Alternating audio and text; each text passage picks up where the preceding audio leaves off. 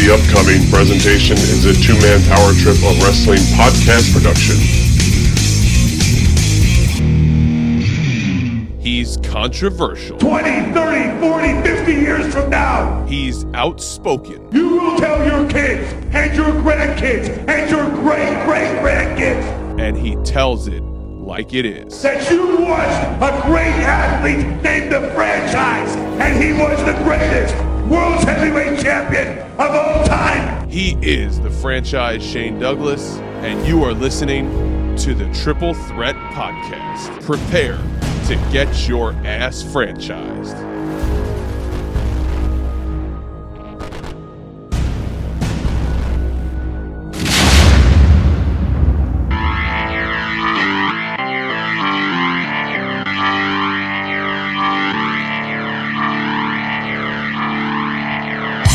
In the tradition of Jack Briscoe, of Dory Funk Jr., of Terry Funk, the man who will never die.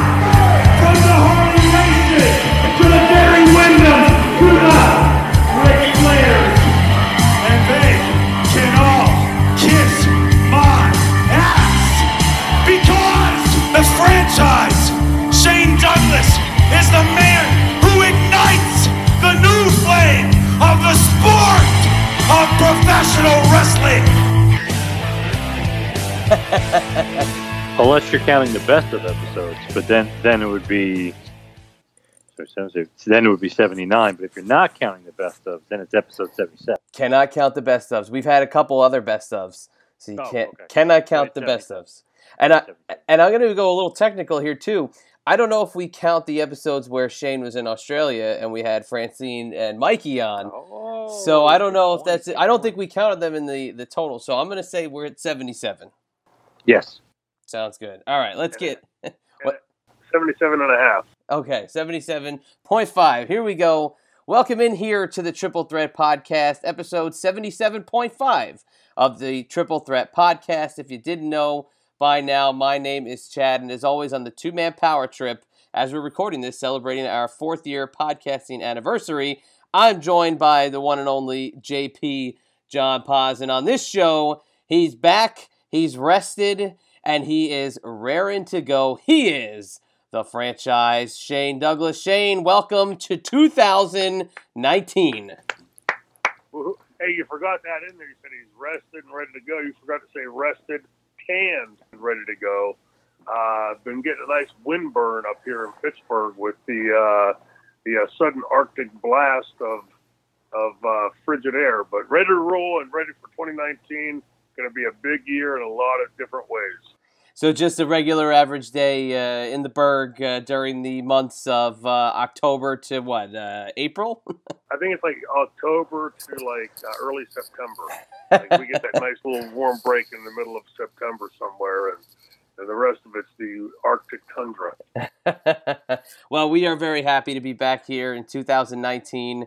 Had a very fun holiday, 2 weeks of best of episodes. First being some classic franchise stories and some rants, and the second episode being some of the guest stars that we had on. A lot of fun to put those together. Great responses from the listeners, and even chomping at the bit this afternoon, waiting for you to come back. So we got a doozy for you today. So we got a lot of fun topics to cover. Let's see that. Like I don't feel like my goggles or anything on, doing my safety goggles. So we can do this without the safety equipment. Well, if you have a gag, perhaps you can put a gag in your mouth at this point. But here's what we're going to do. I mean, there's a lot to cover. We've got some pretty, I would say, relevant topics to the last couple days. We're just going to get right into it right now. I mean, we never really jump into them this fast, but there's a lot of stuff we got to cover here. So let's get into it. First off, out of the gate, and this is one that you contacted us about, and that is the passing of Mean Gene Okerlund. And we've been talking about it on the two-man power trip for the last week. We had on a fellow WWE announcer who's currently with the company named Scott Stanford on earlier in the week to talk about Mean Gene over the last 10 years and getting to work with him. And for our 4th anniversary show, we had on Sid. We had Sid Vicious on the show. So he got to talk about Sid a little bit. And we've been waiting to hear from you, Shane. Obviously, a gut blow again to the professional wrestling world, losing Mean Gene. Such a link to so many different eras, but obviously one of the best ever to hold that microphone and interview anybody in the business. One a damn good guy to boot. I mean, there are a lot of good guys in the business, and then there are a lot of assholes in the business. Probably most people would say I'm one of them. But Gene Okerlund was one of the sweethearts in the business. He was a guy. I don't know of anybody that I've ever heard say anything bad about Gene. But he was a guy that, first of all, he was the voice of professional wrestling for the tens of millions of people that grew up on the WWF, which, let's face it, has been the predominant company of the last quarter century. When you hear Gene Okerlund's voice, even people that didn't watch professional wrestling or sports entertainment, whatever you want to call that, knew Gene Okerlund. When you'd see him, we just saw him recently at a couple of the conventions, you could see the outpouring of love from the fans. I mean, it was an immediate response from the fans anytime they saw Gene. Gene had some serious health problems, over the years, from his eyes to his kidney and livers. There was like a litany of things that went wrong, but he always bounced back. And every time I'd see him after, at some point after that, he'd look great and be the same Gene. Hey, Shane. Hey, franchise. How you doing? And, it just was always up on everything and really, honest to God, loved professional wrestling.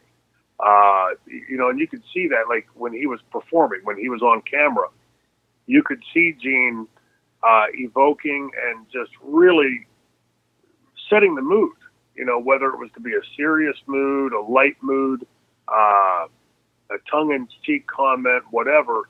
Gene made that show exponentially more entertaining to watch because of his voice, his professionalism, his persona. And, I'm going to go out on a limb here and say, and this is no slam to any other announcers, but there will never be another Gene Okerlund. He really represented and personified everything that was good about professional wrestling in the 80s and 90s and moving forward, even with this podcast, irreplaceable. Gene Okerlund, truly irreplaceable to professional wrestling. Do you recall the first time that you met Mean Gene? I do.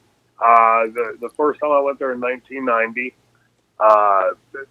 it's an intimidating place to walk in. Anytime you walk into a new promotion, it's intimidating. But, going from where I had come from into the then WWF, and these were the guys that were the faces of professional wrestling at that time.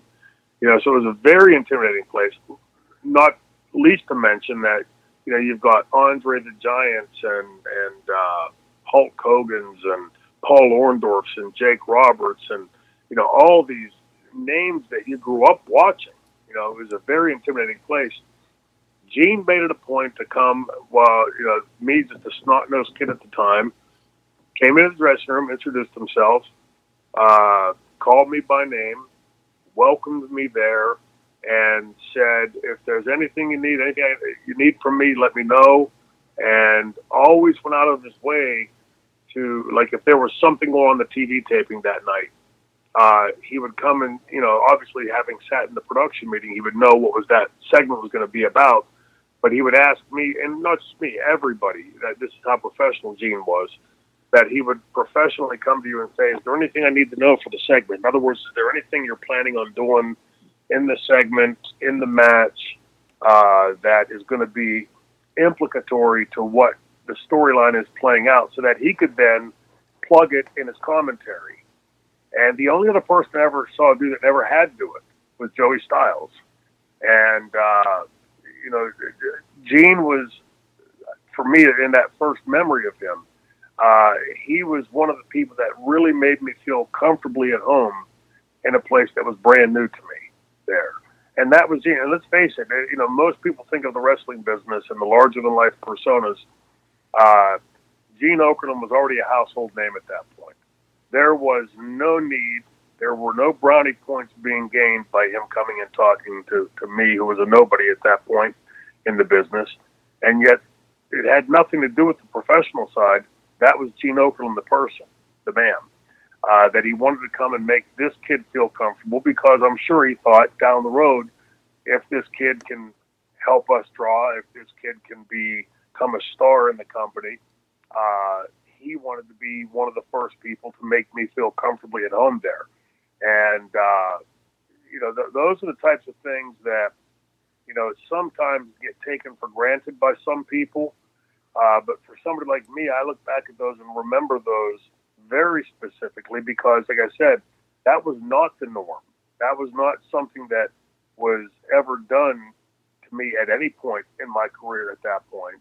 And moving forward, again, he and Joey Styles are the only two people I could think of that had that level of professionalism and that personal attention to it, where Joey would come around and say, hey, that new movie, did you have a name for it?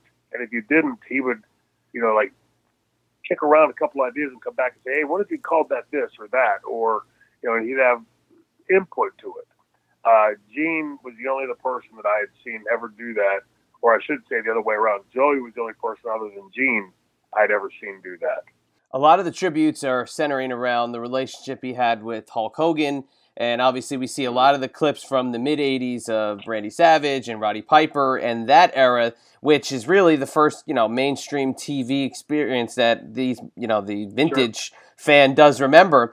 But from all the accounts of everybody that's kind of commented on Gene's death, is he brought the best out of the talent. So obviously, when you're dealing with those three mega super duper stars, it's going to be a walk in the park. But he could bring the best out of everybody he sat with at that podium or at that backdrop or whatever he was going to be doing that night. Did you see him doing that? Did you see him being able to take a little bit more out of somebody that might not have the wherewithal to do it? Sure. Keep in mind at that time, there were a lot of guys like the Jake Roberts and the Bobby Heenans and the Paul Orndorffs that could seamlessly go on camera and do a promo. And then there were others that might not be as good and may have problems remembering some of the points to get across. And Gene would just seamlessly work that into his back and forth with the talent. It wasn't like, hey, well, what about this? He would just imbue it in his commentary and the back and forth that he'd have with that talent. It came across as extremely normal, and I'm sure to a fan sitting at home, they would think, that must be the easiest job in the world, just sitting there and, BSing with these guys. But if you understand how our business is put together, especially from a promo standpoint, and then you go back and you watch those segments with Gene, it was incredibly deft on his part. Just how easy he made it look. And he never made it look, in my experience, he never made it look like he was taking over the segment. It always looked like he was building up the other talent in the segment. So, that there is a fine art to that. If you wanted to go on and just keep flapping your gums and talking in a segment, you suddenly are starting to look like you're becoming the main focus of the thing. Gene Okerlund never did that. Gene always made it look like whoever it was he was interviewing was the star, and if there was a point missed that had to be gotten rather than cut, and let's shoot that promo again, and by the way, talent, don't forget to mention A, B, and C, Gene would somehow just work that in seamlessly and just imbue it into his commentary or the back and forth of the talent, and in that way, remind the talent that they could then go off and do their tangent from their character standpoint. Again, like in watching those segments, especially now, back then I could see it, but I couldn't quite enunciate on it like I can now. But you go back and you watch it now, and Gene was a master. Just to watch how he would take something, and you'd see like a point that you're getting late. There's 15 seconds left in the promo, and a major point had been missed, and somehow he would just work that right into the last 15 seconds. It was masterful. And, for somebody like Gene that was so damn professional, so good at what he did, to watch him worked, like I said, he made it look easy. That's a sign. That's what delineates a master to me, because some you can see where they'll have to work at it, or might have to take 5, 6, 10, 15, or 20 takes of something to get it across. Gene was one of those guys that was, he wasn't there for the long time. He was there for the right time. He would get in there and do it and hit the promos, and he might have 30, 40, 50 of them to do in a given night on a 4-hour taping. And he would get in there and just boom, boom, boom, boom, boom, knock them out. And, I'm sure from his point of view, it was, well, we can do these 5 or 10 or 15 times, or we can do it once or twice and get it right. And it never seemed, if you go back and again watch those segments, it doesn't look like Gene's trying to hog the spotlight. It's like he's augmenting the talent and making the talent bigger, which again is the sign of a damned professional announcer. Yeah, oh, absolutely. And I'll give everybody a little tip out there. There's a clip on YouTube that a British television market had put on YouTube of WWF promos being recorded for broadcast over their television station. So the WWF filmed them and sent them over to the UK for the WWF's first ever UK tour. So Gene is essentially, he's producing himself, and he's being able to, he's counting himself down. He's bringing in the talent to talk about the specific market and what they're going to be doing and managing each different personality. Here he's going to bring in the Islanders that don't speak English. Here he's going to bring in the Hart Foundation, where he's got to get both guys, 2 different personalities over. He's bringing in the Killer Bees. He's bringing in Ricky Steamboat. And like a chameleon, like Ricky Steamboat always says he is, like a chameleon, me and Gene can adapt to each of their styles, and that is a skill that you rarely ever see in a wrestling announcer anymore. True, absolutely, and I'd love to. I'm gonna, I'll get that information because I definitely want to watch that. Maybe we can post it up on the Triple Threat Podcast Twitter page, because that is exactly what I'm talking about. I'm probably not saying it in the proper words, but if you watch that, you'll clearly see, what a genuine pro Gene Okerlund was, and not in the way that in our business, the larger than life personalities, all of us have the tendency to want to suck the spotlight our way. Gene never did that. He always took the spotlight and shined it on the other person, and somehow made himself relevant while doing that. That's an art. I mean, I don't know that there's many people or announcers in the wrestling business that could do that, would do it, or would be good at it if they tried. And that was Gene Okerlund.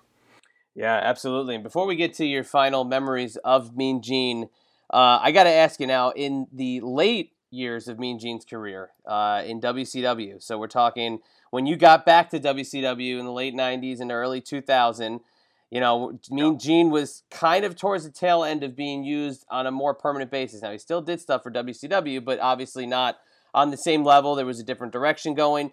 How was he at that point? Because that is where it seems like people who were involved in the business were starting to get really bitter towards a lot of stuff. I mean, we saw, they gave the exit to Bobby Heenan at one point, and, there was sort of the edict that maybe the older school guys were going to get phased out. But what do you remember about Gene from those later days at WCW?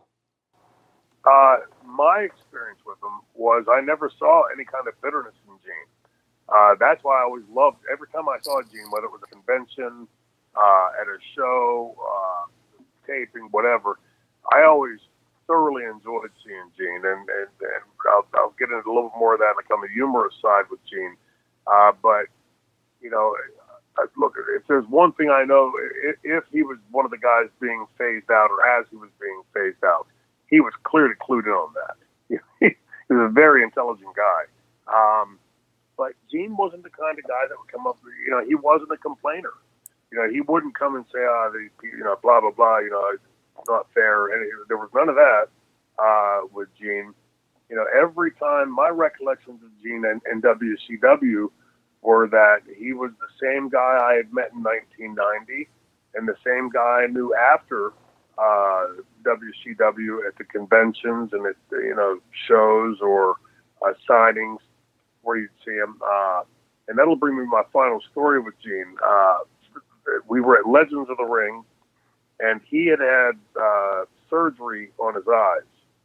And so he was, wearing the dark sunglasses, and he had a handler with him, helping him walk around. It was almost like he was blind, and walking. I got in the elevator and I was just talking to somebody, and I heard that, that voice that you cannot ignore, right? Gene Okerlund's voice, franchise, and I didn't even realize he was on the elevator because there were so many people in the elevator. And I said, "Me, Gene, how you doing, brother?" I was talking to him.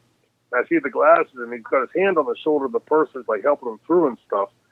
And I'm asking and he's giving the lowdown and stuff, and he said, "You're gonna have a drink tonight," and that kind of thing. And he pulled the glasses up. There were a couple girls on the elevator. He pulled the glasses up, looking, and he winks. He puts the glasses back down, and it's perfect Gene Okerlund, right? I mean, he's got the glasses going on. He's had the surgery on the eyes, and he's got the perfect cover. And now he's just sitting back and he's taking it all in. It's perfect Gene Okerlund. And when I think of Gene, that is the quintessential Gene Okerlund, because that was him. He was an incredible pro. I've been over all that. He was one of the most professional, not the most professional announcer I'd ever worked with. And again, no slam towards anybody else, just accolade to Gene Okerlund. But then there was also this side of Gene where, euphemistically speaking, he let his hair down, right, and ready to go out and have fun and have a drink and take in the pretty girls and all of that. Gene was one of a kind, and like I said earlier, cannot be replaced. And when I say that about WCW, they made him do a couple funny things there at the end. The Pamela Paulshock interactions. The one famous promo that everybody keeps sharing, where he kind of fires back at the Natural Born Thrillers, and he's calling people pricks, and he's telling them to kiss his ass, just crazy stuff that they did with him at the end. But when you hear more about Mean Gene's personality out of the ring, it's pretty damn funny that they were able to sync it up pretty good. And obviously, again, a huge loss to the business. I don't know, Shane, if you got to see the clip that they paid to Gene on Raw, and Hulk Hogan actually was on TV and came back. Not much gets me a little emotional these days, but when the Hulkster looked up at that screen and he said, "Mean Gene, I love you," and I was like, oh God, here we go. I mean, that's it, man. That's the glory days right there, and very sad to see Mean Gene go. Yeah, no question about it. And look, with Hogan, I mean, I'm sure I'm not saying anything that the Hulkster would disagree with. Gene Okerlund was a very, very big part of getting Hulkamania over. That is done much like Joey Styles did on a much lower level, much smaller level with ECW. Gene Okerlund being the voice of the WWF at that time. And all the things I said earlier previously about his professionalism and the way he would, steer and commandeer a promo without taking the promo over, making it about him. Hogan was one of those guys that didn't necessarily need the direction, very good on promos and, getting that character over. But Gene was a huge part of that. And aside from that, Hogan saying that, I would have to try to be able to plug people into my brain to be able to see the things that I had seen at that stage of my career, where those guys, they were on the road. We were on the road so long. We were on the road literally for basically the entire year. A couple of days here and there you might get off. I would imagine for somebody like Hogan, it was probably pretty much nonstop. And, that Gene was there as part of that. You could see that there was a genuine camaraderie between the two of them. It wasn't professional or, hey, we got to work together, so let's make the best of it. You could see that the two of them genuinely liked each other, and off camera they were good friends. And so Hogan, I didn't see it, by the way, but I had heard about it, and it doesn't surprise me. For all the negative stuff people can say about Hogan, I've talked at length about this previously. Hogan, although not my cup of tea when it comes to wrestling. Was an incredibly giving guy when it came to like sick kids, the other people in the dressing room, and like with Gene, working with Gene. Hogan. I'm sure there's part of Terry that would say like I can't go out there and just outshine Gene, because Gene could easily take the spotlight back good enough to be able to do that. But that they didn't do that to each other, I think, is more telling than the fact that they had they done it to each other. That they bounced off each other and augmented each other, and as a result of that, Gene Okerlund will go down for all time as being, for the tens of millions of us that consider ourselves wrestling fans in America, if you closed people's eyes and you played a tape of Gene Okerlund, they would know within 3 syllables, that's Gene Okerlund, that's Mean Gene. I'm sure they'd be able to, in time, pick out the Jim Rosses and the Gordon Solis and the Joey Styles and all the rest of them. But I have to believe in my heart of hearts that Gene Okerlund would be the very first person that they'd be able to identify, just on sound alone of his voice. We could definitely talk about Mean Gene all night. I mean, there's so many great Mean Gene memories and so many great Mean Gene stories and different things you could pick out from his career. But Shane, we do have to get on. There's so much to discuss with you.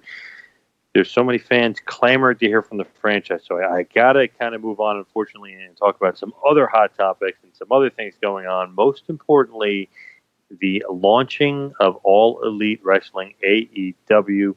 Cody Rhodes, the Young Bucks, and Tony Khan, the son of the Jacksonville Jaguars owner, Shad Khan, but also, I guess, he's technically part owner as well.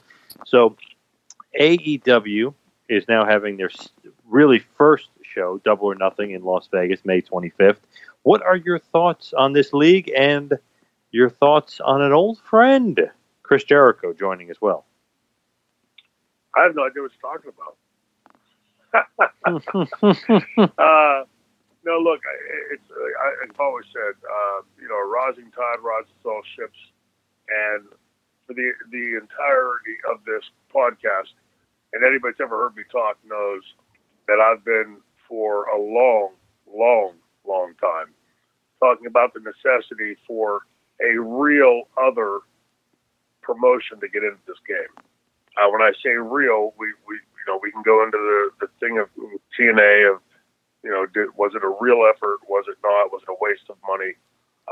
But I've got to believe that with having Jericho involved, and having Jim Ross involved, and some of the names they've signed, and the money that's behind it, and what I'm hearing is that the NFL is pitching money, each team is pitching money into this in a way to combat Vince's attempt to come into football with the XFL. Now, whether that's true or not, I don't know. That's a big part of the scuttlebutt that I've heard from back channels. Irrelevant. It doesn't matter if that's a fact or not. The fact that you have a viable entity like the Khans getting involved in wrestling and doing it through a Chris Jericho or in association with a Chris Jericho and a Jim Ross instantly lends it credibility. And, I would dare say that we're going to see, at some point, another, without invoking the name just unduly, another Monday Night Wars, that where wrestling was at its peak, at its pinnacle, with the 52 million fans watching, like I've talked about how many times per week in America alone. This is the kind of thing that can get those fans back to the table. Now, that said, I issue this caveat. If it's going to be All Elite Wrestling, AEW, mimicking the WWE, trying to be WWE, the same advice I gave Dixie Carter that she overlooked and never took. If they're going to try to be WWE 2 or WWE Junior, WWE Light, or WWE Maximum, they're going to fail. It must be something from a different vein. And the only thing that's going to bring those tens of millions of fans back to the table that have left is going to be to get it back closer to what professional wrestling is supposed to have always been and always was. We don't need to see more kids doing backflips for no reason. What we need to see is somebody creating characters that are compelling, giving us storylines that draw us to the edge of our seat, don't talk down to us, treat us like imbeciles, and then the execution in the ring. Those three things are not taken for granted anymore. It used to be you could see that with any great wrestler. Now, when's the last time you saw any of that invoked in a match? It's few and far between, if at all. So if they do something in that vein, I would project that they're going to have a pretty good future. If they go into it trying to be the other sports entertainment company, I'm going to predict they'll fail miserably. The interesting part about this whole thing is that there hasn't been a TV deal announced yet. Chris Jericho came out and said a TV deal has been on the table, but not just one. There's a couple ones. And they're kind of negotiating to figure out where they want to go and different things like that. And he signed the greatest contract in the history of his career. Are you surprised that kind of a startup, an upstart, can afford Jericho, knowing kind of what he makes or the grand scope of what he makes, that they're giving him the best deal he's ever had, more so than what Vince gave him, and that there's all these other rumors of these huge names that are associated with this promotion? Well, if they're going to put the money into it, I mean, you know, the old saying is you got to spend money to make money. There's no truer comment in wrestling. You know, Chris definitely brings an acumen and a history with him. You know, that there's something to be said for that. Again, I'll echo back to what I said a second ago. When I look at Chris and Jim Ross, they made their stake in WWE, and you know they've seen Vince just master the business. It would be hard pressed for me to see that they're going to take some different avenue. But you know, Chris is going to he's going to earn every cent that they pay him. It doesn't surprise me that they're paying him that, because you have to have a name that's going to bring the wrestling fans to the table. And Chris Jericho certainly has that.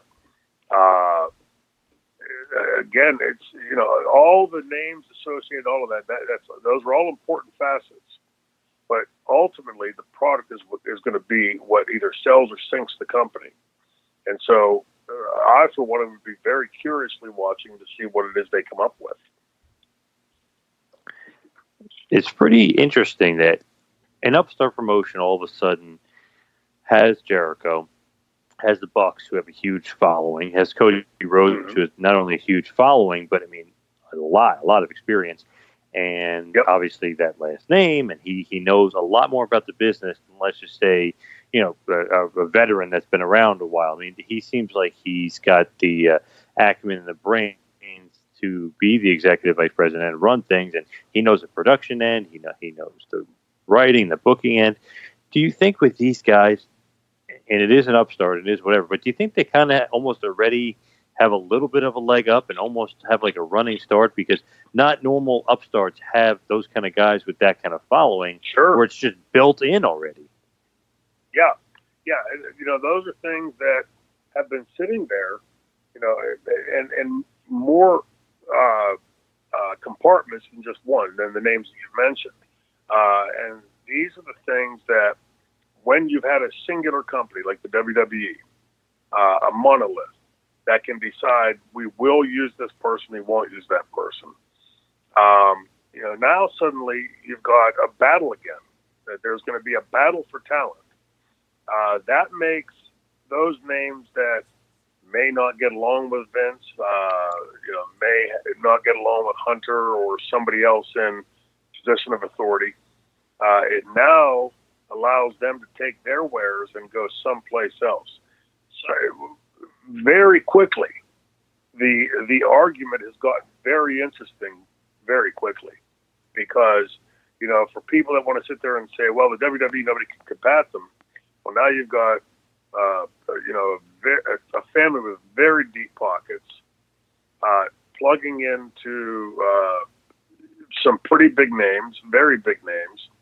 And like with Cody Rhodes, for instance, the best thing Vince could come up with for him with the Rhodes name was Stardust, because his brother had been Gold Dust. And then the final ignominy was to, as Cody left, try to tell him he couldn't use his father's name. The name that his father had made world famous. I would dare say that Cody's probably got a little bit of a chip on his shoulder, towards Vince for some of those things. And now he's got before it didn't matter to Vince because there's no place else for you to apply your wares. Then these kids come out and they rent a pretty big building in Chicago and sell it out in 20 or 30 minutes and put on a huge program, a huge show, then turn around and go right into Vince's backyard and rent out Madison Square Garden and sell it out at the same time that Vince just did, 11,900 after having not been there in a year.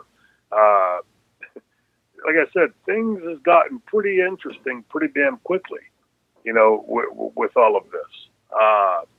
And it can only be good for the wrestling fans because, now if you've got no competition, you can produce whatever it is you want to produce. If I'm a car company, I can you can have any color you want as long as it's the color I'm putting out.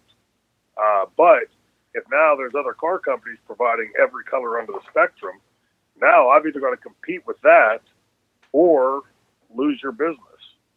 Now suddenly Vince, who's pretty much had the run of things of his own, suddenly now has another entity out there to deal with. Back when WCW started, doing pretty competitive, and for 83, 93 weeks, whatever it was, beat them in the ratings, Vince suddenly now had to offer something he had never offered before, guaranteed contracts, and never would have offered if he didn't have to. And as soon as WCW went under, stopped offering those guaranteed contracts. So you can see how with one more entity into this game, suddenly the landscape has changed dramatically. So, now, it's no longer, if I don't like you, I can just play whatever game I want with you or not do anything with you. Now I got to worry about whether those other guys come along and offer you a lot of money to leave here. Things have gotten pretty damned interesting with this announcement. I'm just thinking, like, exactly what you're talking about, how what they're doing now, what they've been doing is very ho-hum, and they're just kind of, if this guy doesn't get over, so what, we're going to push him anyway, or yep. if this doesn't work, we're just going to do it anyway, who cares, and we're going to put on horrible main events and horrible shows on the network because pay-per-views don't really matter anymore, and they have the network. So, it's funny, like John Cena had such a long run, but there was no competition. If there was competition, I don't know if he would have had that long of a run. So, like when Stone Cold came up, there's no way if there was no competition that he would have pushed a guy like Stone Cold who wasn't that, like that generic Hogan-like almost, not that Hogan's generic, he isn't, but that like John Cena-esque kind of like what he's looking for in his, big muscular guy that, looks great on camera. There's no way he would have pushed Austin because, just the way his mindset is and what he wants. And it's usually that kind of boring white meat babyface kind of guy. And the competition kind of forced it. And Austin was so damn popular, you had to give him a push and everything. So it's interesting now. I want to see his reaction when Cody and the Bucks and Jericho and Neville and all these guys start to gain momentum. I want to see what Vince does and who he pushes and who he doesn't, and to see maybe creatively see, what he's going to do, because now it's almost to the point where, okay, you had basically no creative for a while, and you're kind of screwing these great guys and these, great bunch of talent that's sitting there. They're not doing anything. It's just terrible writing, terrible creative. So aren't you kind of interested in to see where he's going to push his limits now? Well, absolutely. You got to be interested. I mean, because now, like I said, the business has gotten very interesting with one announcement. The people who I would think would be sweating big bullets right now If I was one of those 20-something-year-old writers that came from Hollywood writing sitcoms, I'd really start to keep wondering whether or not I should have bought this house in Stamford, Connecticut, or not. Because if, let's just try to play this out of 4 or 5 moves down the road like a chess game. Let's say these guys launch and they get it right, and they're starting to bring those fans back to the table, and suddenly they're not just squeezing by Vince, but they're distancing themselves from the WWE. It now is going to force Vince McMahon to have to either acknowledge that his sports entertainment isn't as dominant as he thought it was, and get it back closer to professional wrestling.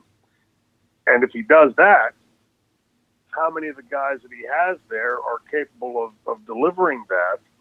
Bad habits are a very difficult thing to break, especially in the business when you've gotten used to doing a move a certain way, and you've done that for 10 years. If somebody suddenly now comes and says, no, stop doing it like that and do it properly, do it like this, you can't just say, okay, I'm going to snap my fingers and stop doing it the way I've done it for 10 years and do it the right way. Again, this changes things so dramatically because without having that monopoly any longer, you now have to ask yourself, does the WWE have the wherewithal to know how to get it back to proper? And it's not just a question of deciding to get it back to a proper place. Can their talent then deliver to get it back to that? There's a lot of this is like a slide rule, right? There's so many moving parts to this that it's imagine yourself that you've been in the WWE for the last 10 years, last 5 years, and you've followed the sports entertainment model because that's the ones that are the guys that are making the money, and that's who's getting pushed, and that's what's getting the airtime.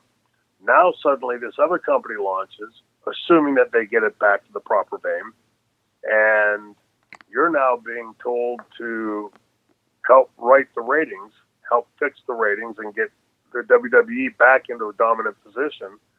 And yet you're at the same time, that's code speak for saying that you've got to break yourself of all the bad habits that you thought were the proper thing to be doing for the last 5 or 10 years. For a guy like me that understands this industry, it suddenly has gotten very, very interesting, because now we're going to see if the dominant company, the company that signs billion-dollar deals, are they really what they claim to have been, or did they just earn that, receive that mantle because there was no other competition? I know where my heart lies and where my brain lies. And I believe it's because they've had no competition that they've been able to sort of put it on cruise control, and wherever we take it, we take it. Again, if you're a car company and people want white cars, you can have any white car you want as long as it's the black color that I'm putting out, which has pretty much been the WWE's approach to everything. Now you've got not just another company starting up, but another company being started up by a family with deep, deep pockets, with names like Jericho and Jim Ross that have a deep, extensive history in the industry, and some of the hottest young names out there today. So suddenly, things have turned very dramatically, very quickly. Now it's going to be interesting to see how it plays out. I would say that AEW has a very unique opportunity. But again, you get one chance to introduce yourselves to the world. And if you do that, and in my estimation, for what it's worth, from my experience in the industry, if they go out and attempt to be the other sports entertainment company, like I've said so many times, it's going to be pretty hard to out Vince at being Vince. If you want to come out and be a heel, it's pretty tough to out Satan, right? So if you're going to go out there and try to be the other sports entertainment company, I think you're putting yourselves in a straitjacket that is giving Vince the upper hand advantage from the very beginning. But if they give the fans what it is the fans have been clamoring for, wrestling back to wrestling, then I think they could kick Vince's ass and do so decisively. But the question is going to be which route they take. And obviously the big story is a lot to do with TV and where they land and different things like that. But I even think maybe even bigger story, and people might think I'm crazy for this, is where will Kenny Omega land? I know people would say, "Oh, you're crazy. You know, this is not like Hulk Hogan or something." When WCW got Hogan and immediately elevated him, but Omega is super duper popular. He is the best of that crew as far as in ring wise. He's the best of that whole crew. He's main evented in New Japan, huge star in Japan, was the IWGP World Heavyweight Champion. So, I mean, he is definitely a huge get, and I've seen him on the autograph circuit. I mean, he hasn't been in the States too much, but when he does those autograph signings, I know how much he got paid, and I know how long his lines were. You know, it was a little bit of Beatle-esque. It was crazy. So, what do you think about him and where he lands? Because they are saying, and who knows if this is true or not, multi-million-dollar offer from WWE, New Japan supposedly multi-million-dollar offer, and then AEW, who supposedly made a multi-million-dollar offer to Jericho, wants him very badly, and you know he's buddies with those guys. So where do you think Kenny Omega lands? But right now, if I had to bet, I'd say AEW. I mean, are you going to go to a company and try to combat against your buddies? And unless unless Vince is offering Kenny Omega exponentially more money, which I couldn't imagine. But all you just said, for all intents and purposes, Kenny Omega really is right now. He can really much stake the claim that he's the Hulk Hogan of his generation. He is that big of a name for this generation. Anybody that's watching sports entertainment today, even if they're not a WWE fan, knows who Kenny Omega is.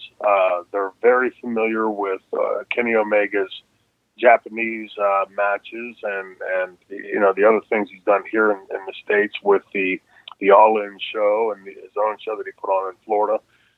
So he's one of those names right now that is about as hot as any name that's not signed to the WWE right now. He really is the hot commodity as far as the free agency goes. If I were Vince, I'd be offering him, the keys to the kingdom, because if Kenny Omega signs with his friends, which is what I would expect, in AEW, now you've suddenly got a big problem for Vince. Here's my guys, my crew, and this is the crew that I've always got to bring back Stone Cold Steve Austin and The Rock and Shawn Michaels and Undertaker and Mick Foley every WrestleMania, because I don't believe my kids can sell that out. And meanwhile, this other company is starting up over here, again, with all the deep pockets and all the perks that we've just talked about. And now, by the way, they also have all the hottest young names. So, if I were Vince, I'd be, maybe, moving my stuff out of one of my mansions and, offering him the keys to the front door. But, good for Kenny Omega, because I can assure you that if the Khan family wasn't getting involved in this, that he would not be getting an offer from WWE, and Vince McMahon wouldn't give a damn about whether he had him or not. Play it up for all it's worth and choose wisely, because, there's a chance to really change the direction in an industry where people thought for a long time there would be no change of direction. So, do you want to become just another cog in a wheel, or do you want to become one of the names that helped start this other thing, this other entity that changes the direction of wrestling? I know the way I always thought, and bottom line for Kenny Omega is that he's going to be financially set for life, regardless of the way he goes. The longevity is the question he's going to have to answer. Does he get a one and done and live off of that, or does he do it and change the industry and the direction of the industry and settle in for the long haul? Another big name just to throw out there, mean, Omega is just huge, especially given that he's in his prime right now, and he's the guy to get for sure. But another name just to throw out there for you, an old, guy that you've wrestled in the ring for, an old rival, if you will, but Goldberg's name, because of Barry Bloom's connection to all this. Goldberg's name keeps getting mentioned. Are you surprised at all that, first of all, he's interested, and maybe even as a commentator, but are you surprised that he's being brought up? No, not at all. I mean, again, if you're going to launch another entity, you want to have as many familiar faces as you can, and you want to be able to do it in a way that can provide the rub to the other guys on the card. And, beckon back to those times when the fans remember those Monday Night Wars and those monster ratings that the two companies at that time were drawing. And Goldberg is one of those names that does that. So, no, it doesn't surprise me in the least. And I think Bill would be a huge asset for them to have involved. Now, I know Chad has been chomping at the bit to ask you a certain question about a certain female independent talent and what she did. But, before you get into that, I just have to mention, when I saw this, I didn't even think this was a spot necessarily in my mind. I just thought, wow, this is something, really stupid and kind of uncreative in a sense. It's almost like, wow, can you not wrestle? I mean, you're doing this certain nonsense that you can't do any wrestling moves. But anyway, Chad, I know you wanted to talk about it. Please, Chad, inform Shane. I know he may have seen this, but please inform Shane of what the hell's going on in the sport of pro wrestling. Well, I remember ECW used to be called Extreme. That's for damn sure. And there was a lot of blood in ECW. But Shane, I mean, this was last weekend where this blew up. This event actually took place in December and just started to hit the rounds last weekend. And it's an independent wrestler named Priscilla Kelly, who has competed in WWE's Mae Young Classic. She's faced quite the backlash online for her viral stunt that involved pulling out her tampon and inserting it into her opponent's mouth. Now, Shane, there's a lot of people who can be on both sides of the fence of this argument, but dying to hear what you've got to say about where they have gone in terms of the shock value of this spot. Well, I'll answer the question by asking another question. Where do they go from there? So what do you do in the next phase of that angle, the next phase of that match? Do you pull out 2 tampons? Do you pull out a bloody tampon? Not being crass, but I mean, honestly, where do you go with that? I mean, it's aside from it being ridiculously and absurdly tasteless. There's done properly. Our business is supposed to be a chess game. So I move my rook, you move your rook, I move my knight, you move your knight, correspondence, and so on and so forth. Pushing this program forward. I am familiar with this, and I saw somebody ask me, well, how's it different than somebody pulling brass knuckles or a foreign object out of their tights? Ma'am. First of all, not everything has to be defined by political correctness. Let's just start with that. Not everything is, if you say something against it, that suddenly you're now anti-female and misogynistic or whatever else. Let's just start with that. So the difference of me reaching into my tights and pulling out, say, a pair of brass knuckles or a foreign object, or this incident, the difference is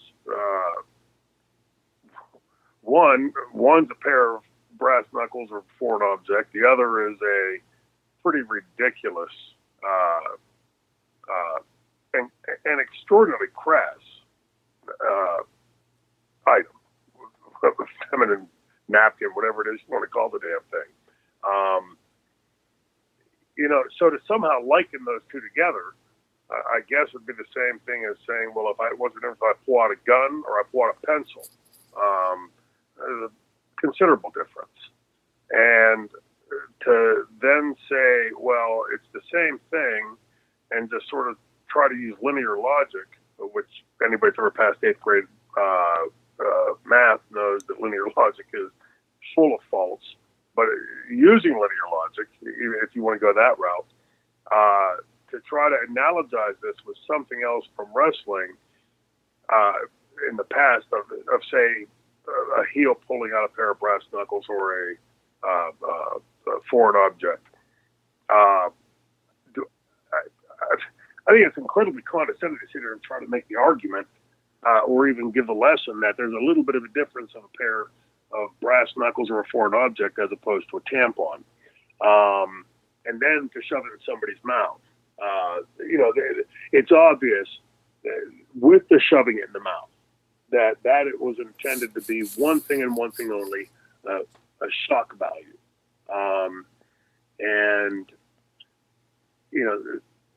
I've done a lot of things in my career that, that were written into the angle that, sometimes I did on my own. But now, speaking as a father, when you look at the demographics of, say, the WWE, and you see that their number one demographic is way up there in years, no longer the kids. But there's still a lot of kids in that audience. As somebody who would cut the fucking music and things like that and say some pretty vulgar things in my promos that were gauged towards a primarily adult audience.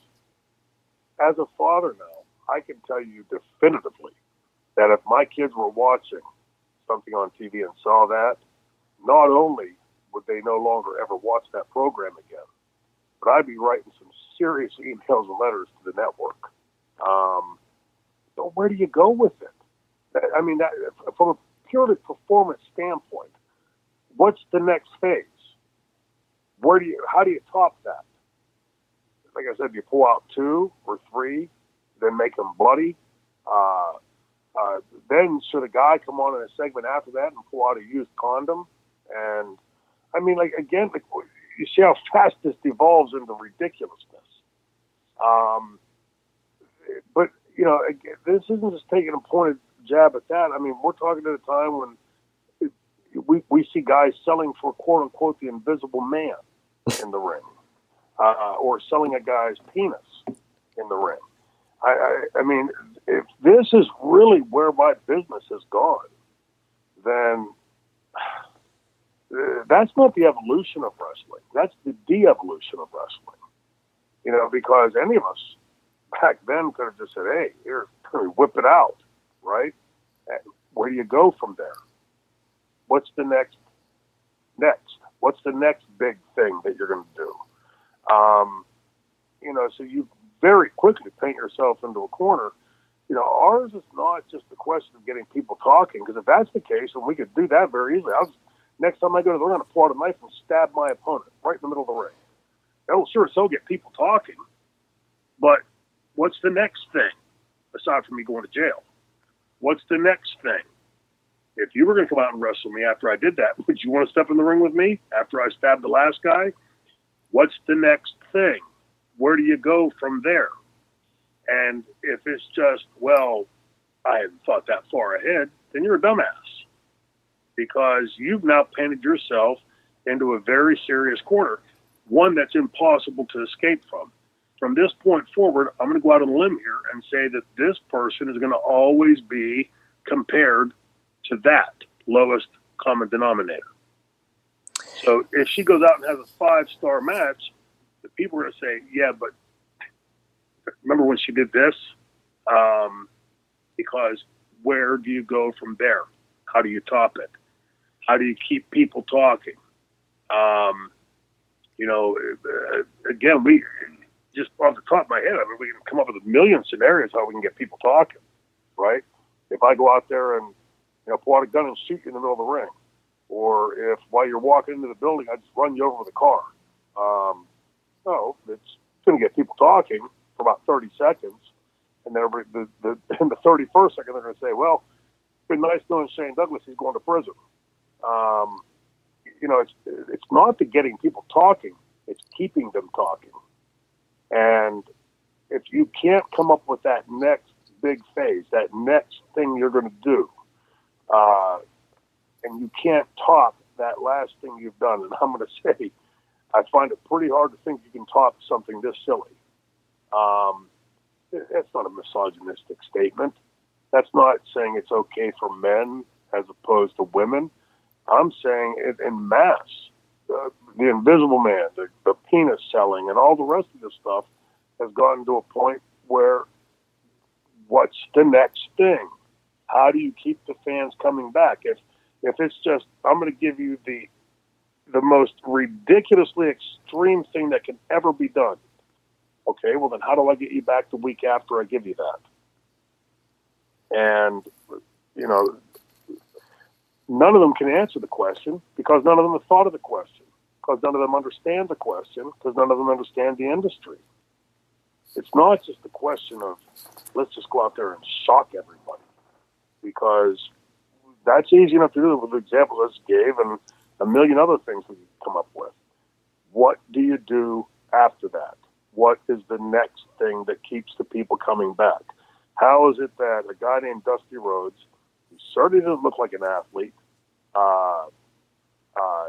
certainly didn't have the best body in the business, but son of a bitch, goddamn was he compelling to watch. He was electric to watch. And every week you watched him, he went out there and did something that mesmerized you to come back the following week. And the week after that, and the week after that, and the week after that. For what, 30, 40 years? It wasn't just a question of going out there and saying, okay, let's just do something so crass, so perverse, so outside the bound of normalcy that will shock everybody and get them talking, because then, like I said, what do you do next to bring them back the next time? And, you know, I'm going to say that 2 tampons isn't twice as wow as 1, and 3 wouldn't be any different than 1 or 2. So where do you go with it? You know, so, you know, I saw, you know, something where Taz had posted online saying, hey, you got people talking, keep it up, or something like that. Keep at it or whatever. Well, again, how do you keep at it? What's the next thing? You're going to pull out 2, 3, then 4, then 5 or 6, and then maybe add some blood to one before you do it, or fake blood, whatever. You know, at some point, you've reached the bottom of the barrel, and to me, I would say try a little harder. You know, work a little harder at it to get people doing the wow thing, because it can be done. It doesn't necessarily mean you've got to pull out a gun or a knife or a condom or a tampon. Work a little harder at it. And if you do, you'll be amazed at the places you can take it. But that kind of stuff, I think, is the kind of thing that has devolved wrestling to a point where people call it a cartoon. Now they'll call it, I guess, a pornography magazine, or worse. But how many parents are going to want their kids watching something like that? Because if you can't get the parents letting their kids watch it, and I would dare say there's probably a lot of people out there that don't want to watch that, whether they're a kid, 15, 20, 30, 40, 50, or 60 years old. You're turning people off. And for the 1 or 2 who might want to take up the argument that, wow, that was fantastic, that was so cutting edge, it was so creative, I would say there's probably going to be exponentially more people that say the counter argument. And again, where do you go from there? What's the next step up? How do you continue pushing that forward? It's a fail on all levels to me. It's a failure of creativity. It's lazy. It's crass and vulgar. And crass and vulgar in and of themselves, to me, especially coming from ECW, right? But again, we were gauged towards adults, hence the 1 a.m., 2 a.m. time slots. But even then, there were times, believe it or not, where, Francine and I would say, we're not going to say that. Like that's a little bit too far outside the boundaries. And I can already hear the counter arguments. So what about when Kimono Wanalea danced the top? Well, the difference of that was it was probably close to midnight when that happened. A building full of 20, 30-year-old some people, mostly men, and the power went out. So it wasn't like Paul sat back and said, "Hey, let's cut the power at that time, and then we'll send Kimono Wanalea out and have her dance atop the UCW arena." You can already hear the counter arguments coming back, and to those people, it's the same thing we're seeing like in our national politics. I refuse your facts. Facts don't matter anymore. I like it. It makes me feel good, so that trumps your facts. We're just in a place where I guess, and with the internet now, everybody has an equal voice, right? So you watch within 24 hours of this episode airing, you're going to see people saying, "What about this?" or "What about that?" And Shane's misogynistic, or what typical old timer thinking this or that, right? You can already hear the counter arguments. I'll stick with my original comment that I've said how many times in this piece.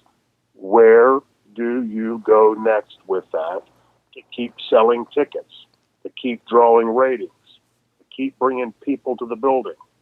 Because at some point, once you've given them all that, what's the next thing? Let's send a couple ladies out naked, a couple guys out naked. I got it. Let's send a mixed tag out, both of them naked, and let's just let them grab each other by the sex organs and throw each other all around the ring. But at some point, you reach the end point where there's nothing more you can do. And if it's just vulgarity for vulgarity's sake and crassness for crassness' sake, then you reach the end of the line pretty quickly. And, I don't know this girl. If I've ever met her, I don't remember. I'm not trying to be condescending in any way. The name doesn't sound familiar to me as having met somebody like that. But if I did, I would love to have a discussion with her, trying to explain to her what I'm trying to explain right here. That, our job as performers is to not just get this segment over that we're in tonight, whether it's in an independent show, on a show on television, at a huge show, at WrestleMania. Our job is to entertain for that segment, but then to give the promotion and the fans something more to look forward to. What's the next thing? And I would dare say that nobody that's making the argument in support of this can answer that question for me. Oh, they can give me an answer, and I could quickly cut it to pieces. There's only so far you can go with that kind of stuff.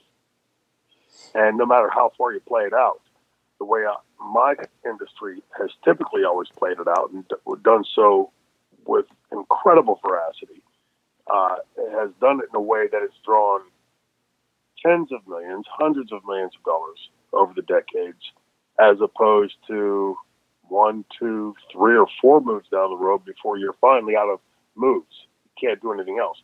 And once you've taken it that far, you can't now pull it back and say, well, now let's just go back to, like, for instance, we had the naked man and woman scenario, right?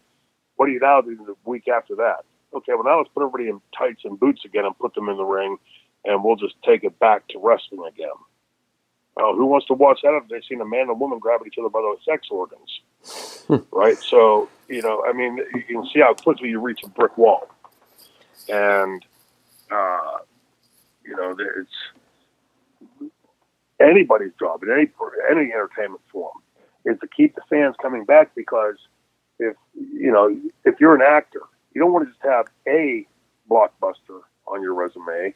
You want to have a blockbuster that launches you to several more blockbusters to keep that money coming in and keep bringing fans back to the theater, to keep selling those tickets. Wrestling is no different. Our job is to keep those fans coming back, show to show, venue to venue, program to program, angle to angle, storyline to storyline. Not just, okay, now tonight we're going to throw the nuclear bomb in the middle of the ring, and nobody will ever be able to top it, including us. So at the end of this program, we'll just put a great big the end. Thank you for your patronage.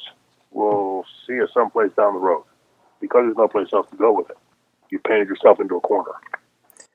She claims it was fake. She claims that it was not real blood. And for the sake of not, and especially with the time we're getting into in the show, not going to give an anatomy lesson here. We're not going to explain to you what would be in the potential gimmick that she then bestowed upon her opponent. We're not going to get into that. But I had one person say to me, yeah, right, thank God. Not going to talk about that. Yeah. But I had one person say to me, and this is my final question before we hand it over to John to get in a little Ask Franchise Anything. What would you consider to be the difference between this and something, say, the stink face, where, okay, you got blood, which is vile, but then you got somebody's, asshole protruding into your face. So would you be able to clearly draw a line between those two different things? Not that I personally would, because I think all of them are crass. Again, I would then say that there's a bit of a difference of a guy's ass with tights on, sticking his ass in your face. Now, I would argue that, like, Vince McMahon having people kiss his bare ass would be very much in this same vein. So once you've seen it once or twice or three times, do you give a shit if you see it a fourth or fifth or sixth time? You've already seen it. It's ridiculous. It's absurd. It shouldn't have been done. Aside from the fact that it's incredibly, in my book, condescending to the people that you're making do it. And I personally would have never done it. But yeah, there is a difference. Again, the only tantamount that I can come up with from a male point of view would be if I pulled out a used condom and shoved it in somebody's mouth. Whether it's fake or real, that's irrelevant. Pretty much anybody that's watching wrestling, especially WWE, you're assuming that what you're seeing is not real. But the connotation of what you're doing is clear enough. When I watch a movie and somebody gets shot in the head, I see blood and guts flowing out of their head, I go, oh my God, I hope that wasn't real blood and guts, right? You're watching it, you've suspended disbelief and you're watching it at face value. So to come out and say, like, let's just give her at least some credit and say, well, thank God it wasn't real blood and it wasn't really a tampon that she pulled from we know where. Thank God. But is that really any better? I mean, I was holding my breath all that time thinking that it might have been real. Thank God it wasn't. So now I get it. Wow. I mean, but again, I'm not going to sit here and go out and make this a this versus that argument. Well, stinky face is okay, and that's okay, and this thing that I did in previous in my career, those are all fine. This one thing is wrong. I'm just saying, just purely from a definitive standpoint, in defining this and discussing this, where do you go with it from there? From stinky face, like in WWE, and again, I feel like I'm not defending this because I wouldn't defend it, but in that case, again, WWE, in that paradigm, the fans look for those. Here's John Cena with the I can't see you, right? Or here's The Rock doing his what did he call it when he would throw the hands down and jump over the guy twice and drop an elbow on people's elbow. The way that Stone Cold Bret Hart was set up for the sharpshooter. These things get set up in a certain way. I'm not defending this one versus that one or whatever. I'm just saying, just purely from the standpoint of the definitions of what I've read on this is, where do you take it from there? So do you think the fans will sit there and go, oh, great, here comes a spot where she's going to pull the tampon out and shove it in her opponent's mouth. I can't wait. Here it comes. Great. Okay, kids, watch here. It's a dead end. And there's no place to go from there, and there's no way to top it because you've reached the end of the avenue of taste. And when you get to that point, you're getting people tuning out, not tuning in. And if you got people doing that, or people going, oh, here's that girl that does that thing with a tampon, let's change the channel or let's turn it off, you're probably not going to be making the kind of money you probably would if you had been a little bit more creative. So, I mean, maybe I'm not just, describing right or using the right words to make it clear enough. Like, to me, it's crystal clear in my head. I'm not sure if I'm enunciating it properly, but I just don't know where you go with it from there. I mean, again, we could all go out there and for shock value just do something. Okay, I'm going to, come out here and pull out a knife and cut off my opponent's penis and whip it around the ring. That's going to get people talking, but it's probably not going to get me to my next main event. So how do you top it? How do you keep that ball rolling and keep the money coming in to where people are saying, I got to book that person because everybody's talking about her pulling her tampon out. And whether it was real or fake is pretty much beside the point. It's the visual of what you're seeing and the connotation of what you're seeing. It is that time again.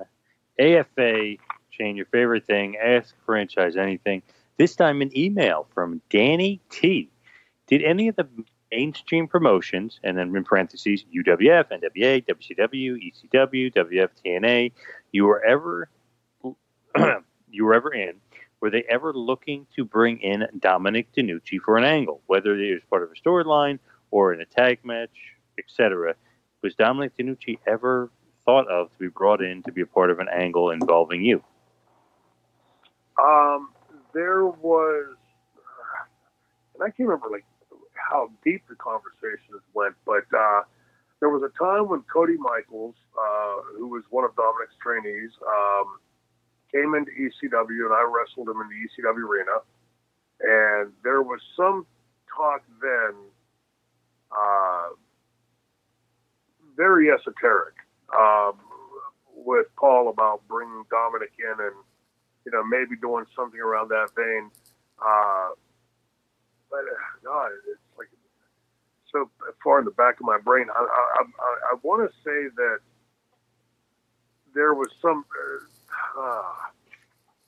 I think the pushback was that Dominic had always been a babyface, and that I was a heel, and that they really couldn't find a way to work it in. But this was nothing that ever got to major, like almost happened type thing. It was just like an idea that was kicked around. And that was the only place it ever was. WWF, no, which sort of is surprising considering Dominic's experience and length of time there. WCW, that would have been quantum physics for, quite honestly. They just didn't think in those ways. And the other smaller companies that I was with, Continental and UWF, there was really no talk there, but that, I was just a kid, that they were in the process of building. So that was, other than ECW, and again, even there, it was just, a few ideas, few words back and forth. Never got to a point of let's explore this or, see if Dominic would do it or whatever. But no, there was never any real push by any of those companies to do anything like that. And do you know what basically today, when we're actually recording this, what today happened 20 years ago? I think if you saw it online, your buddy Taz had a nice little tweet about it. I saw it because somebody had screenshotted it and sent it. I didn't realize. Like I said, I'm sure in a career as long as mine, every day something happened of the calendar. But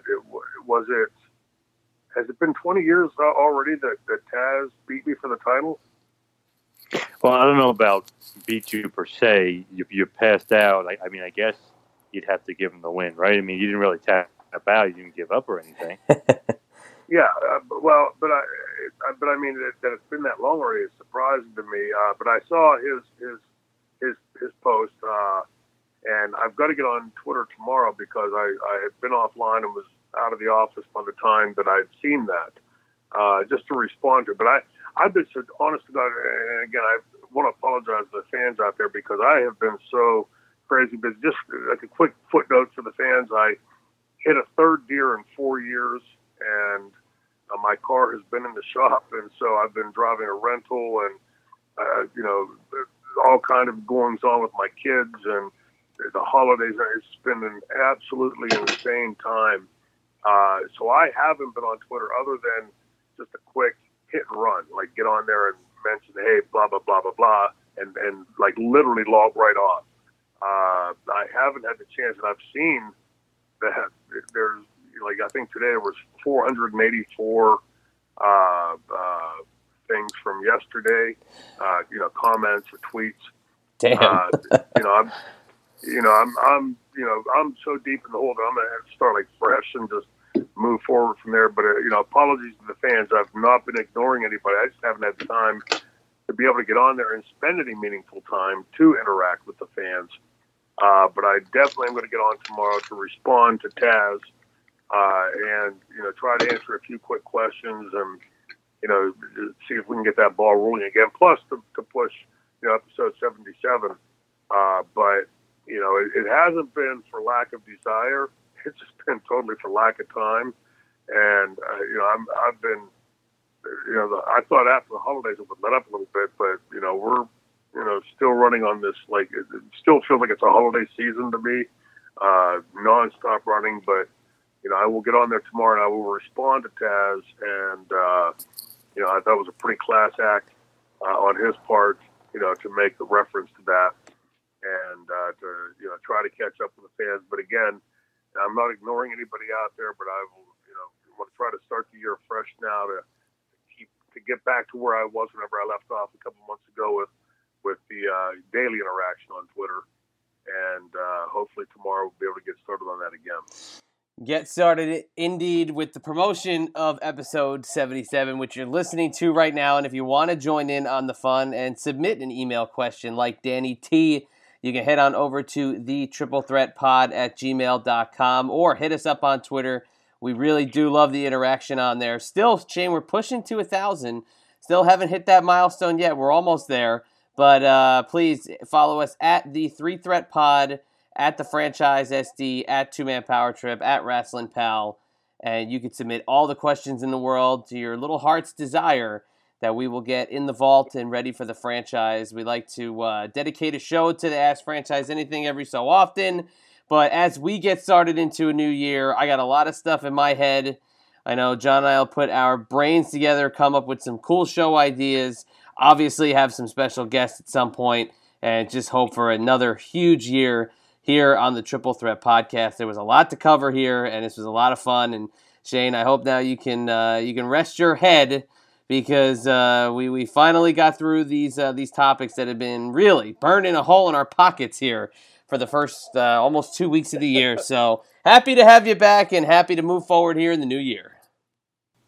Looking forward to it. I mean, it's been, like I said, it's been crazy. And, with all things we've talked about, like especially the AEW, and I think 2019 is going to be a big year for professional wrestling.